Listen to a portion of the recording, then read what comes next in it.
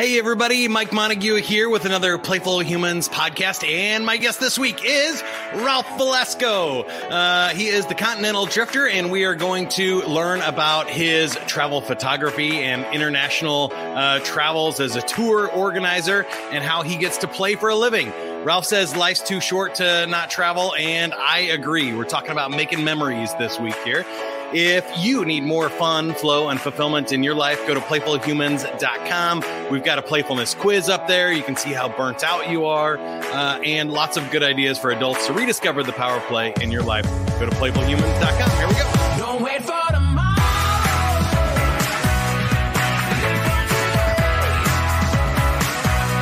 Keep chasing the sunshine. Go right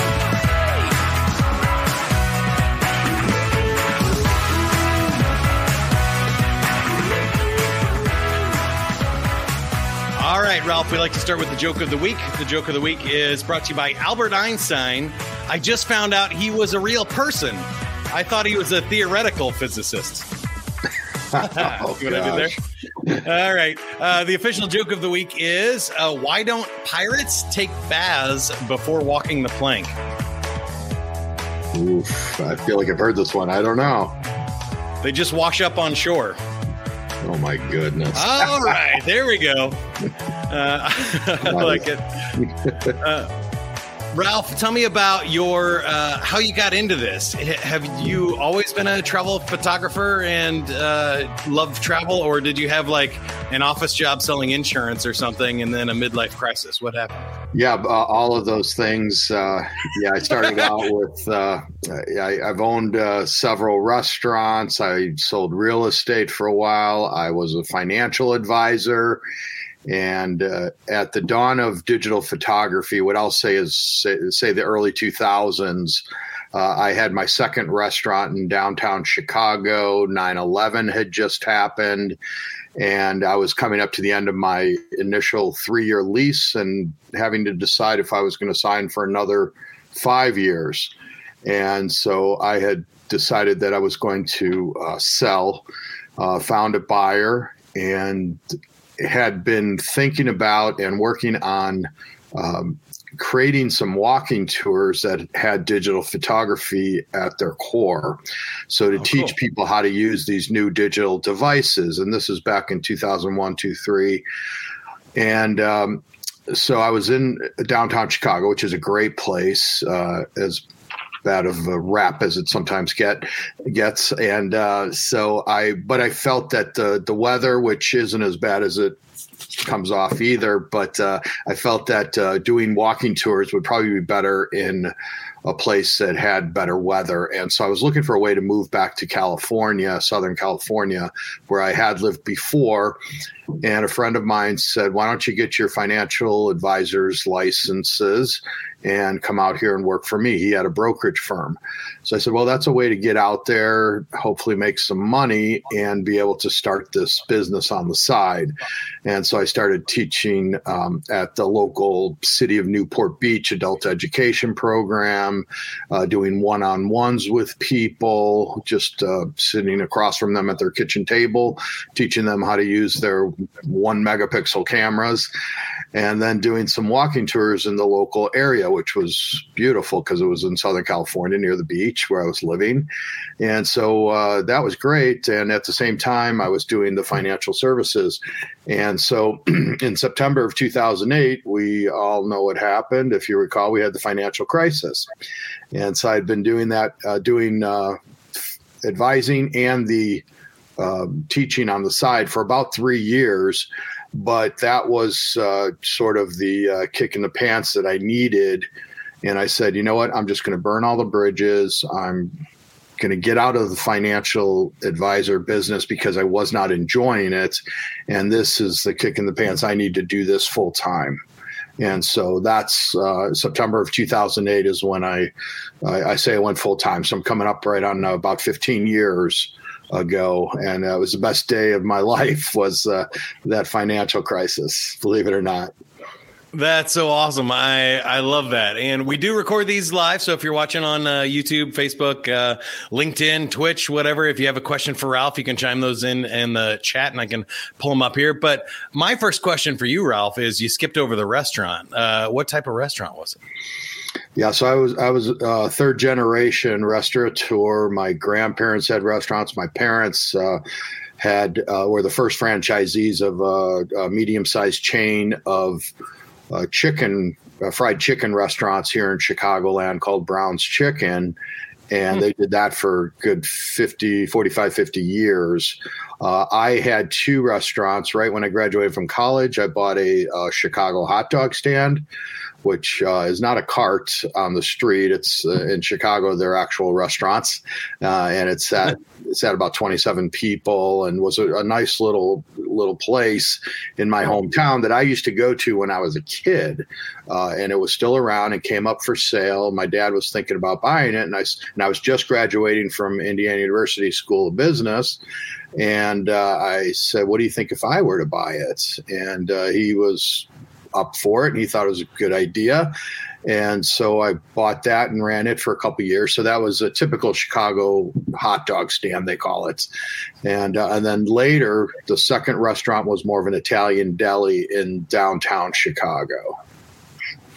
Wow, that's cool. I enjoy both of those. I would have been in on that. I did the restaurant business for a while in college and stuff, and I feel like it's a tough one to keep doing. It kind of sounds fun at the beginning, and it is fun at the beginning, but then the hours and the money and stuff can be tough, and it's just you got to keep that up and stay popular for a long time. That's a really tough one to go long term in. But some people might be interested in that, and they've always dreamed about opening a restaurant or something. So I wanted to ask you a little bit about that. Now, tell me about photography, because I think with international travel and photography, two things came to mind. Number one was making memories, and number two was capturing those memories or capturing whatever you're trying to do on photography. Let's go with the first one and start with international travel. I found that, like, in the pandemic, when you don't do anything, when your life's just repetitive, you're in the same town, the same house, doing the same job, driving the same roads every day, you're not making new memories. You're not challenging your brain. And so your brain can basically just create it as a habit and just go, okay, we're going to work again. And you can drive there without even thinking about it. But when you do international travel, your brain has to wake up, become alive. You're making new memories. And when you look back on your life, you have a lot more memories to look back on. It makes your life seem longer and fuller. What would you say, besides that, amplify it, or what were the biggest benefits of international travel for you? How come you love it?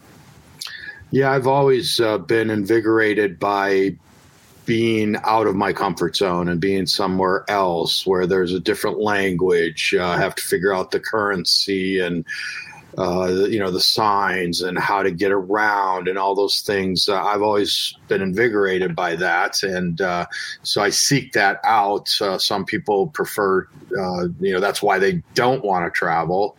So, that's kind of an interesting thing. But yeah, I've always been a traveler since I was 15, and I studied in Spain for a summer during high school.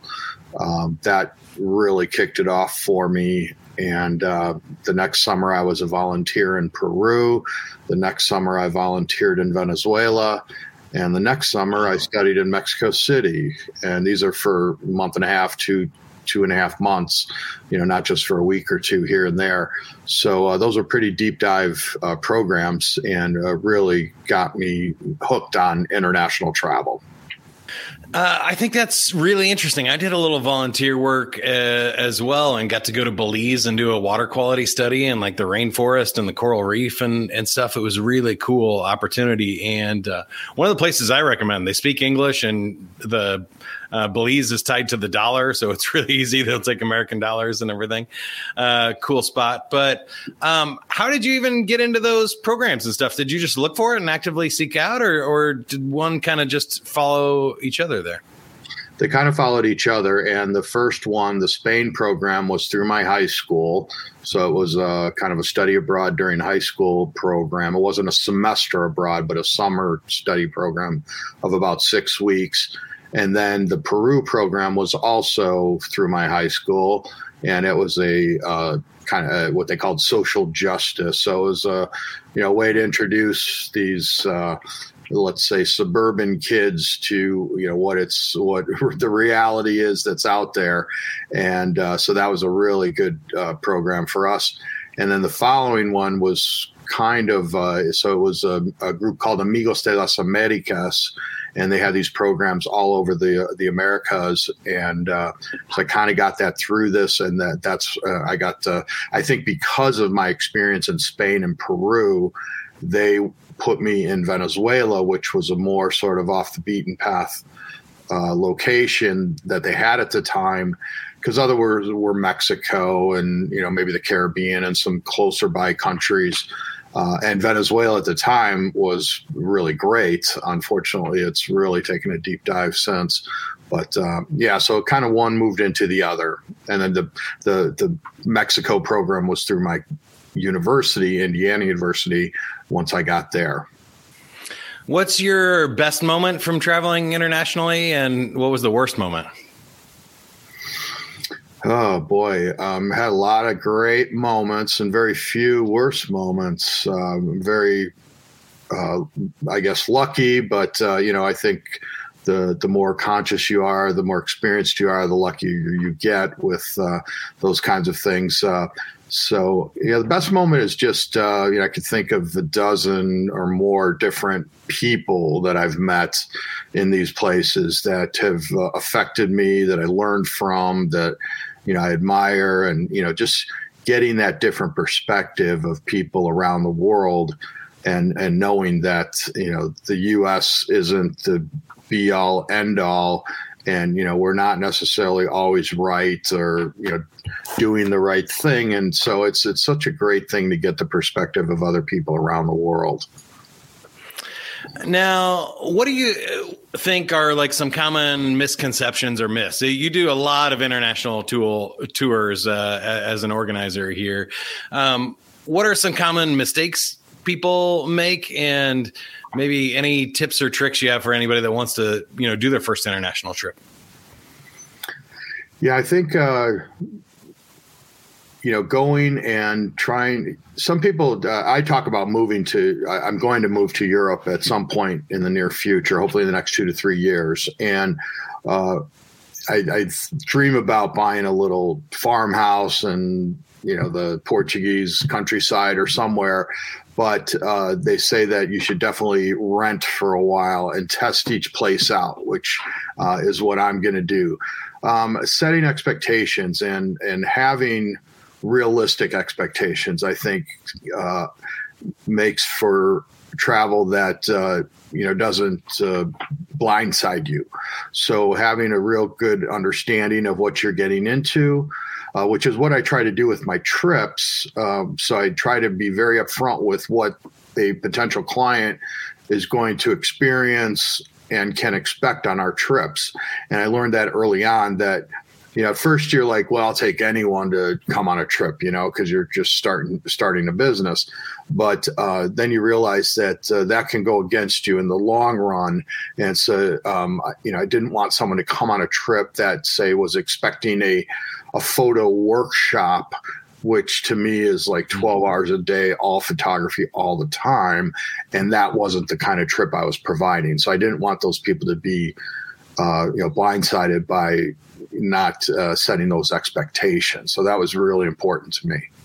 Now, I think that's a good transition right into the photography. So capturing these moments and what you're doing, I feel like is a really cool hobby. It's certainly anything you can do for fairly cheap. You can start with, like you said, a real cheap digital camera or your phone and start taking pictures, but it can get expensive. But I think sometimes also, if you're on an international trip, like you just mentioned, it could distract from the experience. And I've seen people at concerts, trying to film the whole thing on their cell phone rather than enjoying like the rock star that's in front of them that traveled thousands of miles to play their favorite song. It sounds like you have a good balance of the two. How do you think about the difference between just enjoying the trip and the photography that you're doing, adding to it instead of subtracting? Yeah, no, it's a great point, and something that in my book I sort of end with. I say travel photography is 2 words: spend as much time traveling as you are photographing and experiencing the place. And one of the things that really stuck with me from that Peru trip back in 1980, when I was 16 years old, was this was through my high school, which was a Jesuit all boys high school at the time. It's now gone co-ed, but we had priests and proctors with us that were the leaders of the trip. But we were 16-year-old boys, and our leaders, it turns out, were 23-year-old boys. Probably, right. You think about how young they were, but they were the authority on this trip. But make a long story longer, what they really tried to instill in us before even going was to be here now. And I'll always remember that. It's to be there, appreciate being there, absorb it.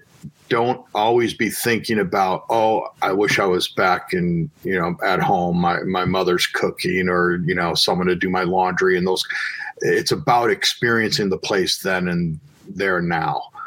So that always stuck with me. But again, that's another thing about a photo workshop that I got away from very quickly when I first started, because I didn't know, I had no experience when I first started. We don't, none of us do when we first start something. But, I thought photo workshops was what I wanted to lead. But then when I realized what they really are, and that is 12 hours a day, every sunrise, sunset, etc., that's a pretty grueling 2 weeks. And I have to do that 10, 12 times a year with groups. So, and then I saw in these workshops that some people just spent the whole time with their eye to that viewfinder. And to me, you can create some great memories, digitally, but were you really there and experiencing the place with your mind's eye? And I think that's just as important. And the other thing is, as the older I get, the more important that becomes to me. The more I'm about put the camera down. That's the last tip in my book, is put the camera down. And I tell people to do that on our trips, and not just see the place through the viewfinder of a camera. I love that. It's great advice and right in line with what we talk about here at Playful Humans. But I wanted to get a few photography tips from you too. Do you feel like most of the people are you working with, are they amateurs just looking to capture their vacations and stuff? Are they trying to take shots and start a travel blog or sell the pictures and be professionals? There's a lot of things you can do in photography. Where do you find the sweet spot from, just getting a good picture to being a professional paid, artist? Yeah, so the people that are coming on my trips these days are very casual photographers. They enjoy photography. They want to take better photos, but they also want to appreciate the place, learn about it, the history, the food, people, culture. So photography is a part of the trip, where with like a photo workshop, that is the trip. And so I really try to encourage people to get those memories, but also get the mental memories that you'll always have, those experiences for the rest of your life. So I appreciate photography, but I can't say that I'm very good at it or know what I'm doing at all.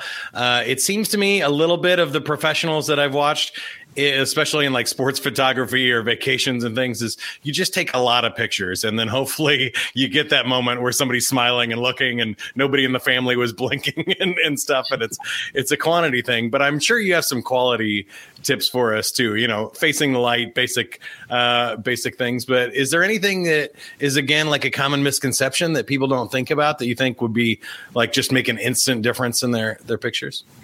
Yeah, it's a good point. We call that spray and pray. You just spray a bunch of photographs and you pray something comes out. And there's something to be said about that. Of course, with like moving subjects and markets and people walking and like you say, even family portraits where you want, you got 30 people and you want to make sure that everyone's, someone's not blinking. So you take a lot of pictures and that's okay. Professional photographers tend to take a lot of pictures, especially nowadays with digital. We just show you the best ones. Good point. So we're taking just as many, if not more, pictures than most. But I often try to show both the good and bad photographs because I'm trying to teach people, what is a bad photograph. And we certainly, even as professionals, make bad photography. But some basic tips that I always talk about that anyone can use with any kind of camera is, number one, watch your backgrounds. Make sure that, that proverbial telephone pole isn't coming out of someone's head, or, even foregrounds, what's happening in front of and behind your subject. Because especially as new photographers, we tend to maybe get a little bit nervous and we want to take pictures very quickly because we don't want to bother the person. And so I say, make sure that, you're putting that person at ease. You get a couple good shots, but also, looking not just focusing on the subject and forgetting about what's happening behind them and in front of them. So that's something that over time I've become very aware of, and I can immediately see something that's going on in the background. Now, it still happens, of course, that maybe I get a little nervous, or I'm shooting. Maybe it's been over on the beach and photobombed you right yeah, in the exactly. Yeah, something that you just didn't know. But that's something else too that I say that can go with you and against you. So, maybe you don't want that telephone pole coming out of someone's head, but you do want that that Tuareg tribesman on a camel in the background going across the dune, but with someone else in the foreground. So that adds something to that shot that, could have been just a portrait, but now it's an environmental portrait that tells you a lot more about what's happening in that scene. So those are things that I try to teach, and that really come with experience. The other thing you mentioned earlier is being aware of the quality and direction of light, how it's landing on your subject. Unfortunately, I'm not in the best lighting conditions right here. It's very harsh light right overhead, but I don't have any natural light, and I'm in the basement, actually. What else? I like to tell people to create, to tell a story. As photographers, we're storytellers. That's what we're doing. We go to these wonderful places. We want to come back with interesting images that tell our friends and family what we saw, what we experienced when we were there. But I also created an iPhone app about 12 or 14 years ago that unfortunately is no longer on the App Store because it's sort of been updated out, with all the updates. Yeah. It no longer works. And I honestly just wasn't willing to spend more money to keep it up there. But it was about creating a well-rounded set of images. It was a shot list. It was called My Shot Lists for Travel. And I did turn that app into a book because I wanted people to still get that information. So it's a book on Amazon called 52 Categories of a Shot List. So it's 52 categories or genres of photography, like the typical landscape, architecture, people, but also recreation, night scenes, interiors, things that you might not think about. I love about. that. You could use it as a scavenger hunt for your vacation. That's cool. It really is. And it was created so that you had a checklist. And I said, if you got 5 good images in 30 of those categories, because they're not all going to apply to every place you go to, you got 150 solid images that tell the story of that place. And it's not just all selfies and pictures of plated food.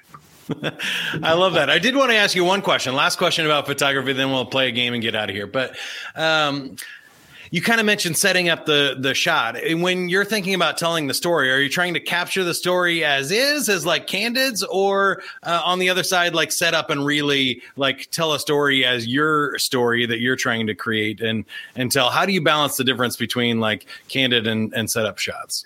Yeah, I would say I try to shoot 90 to 95% candid and, maybe 5% set up.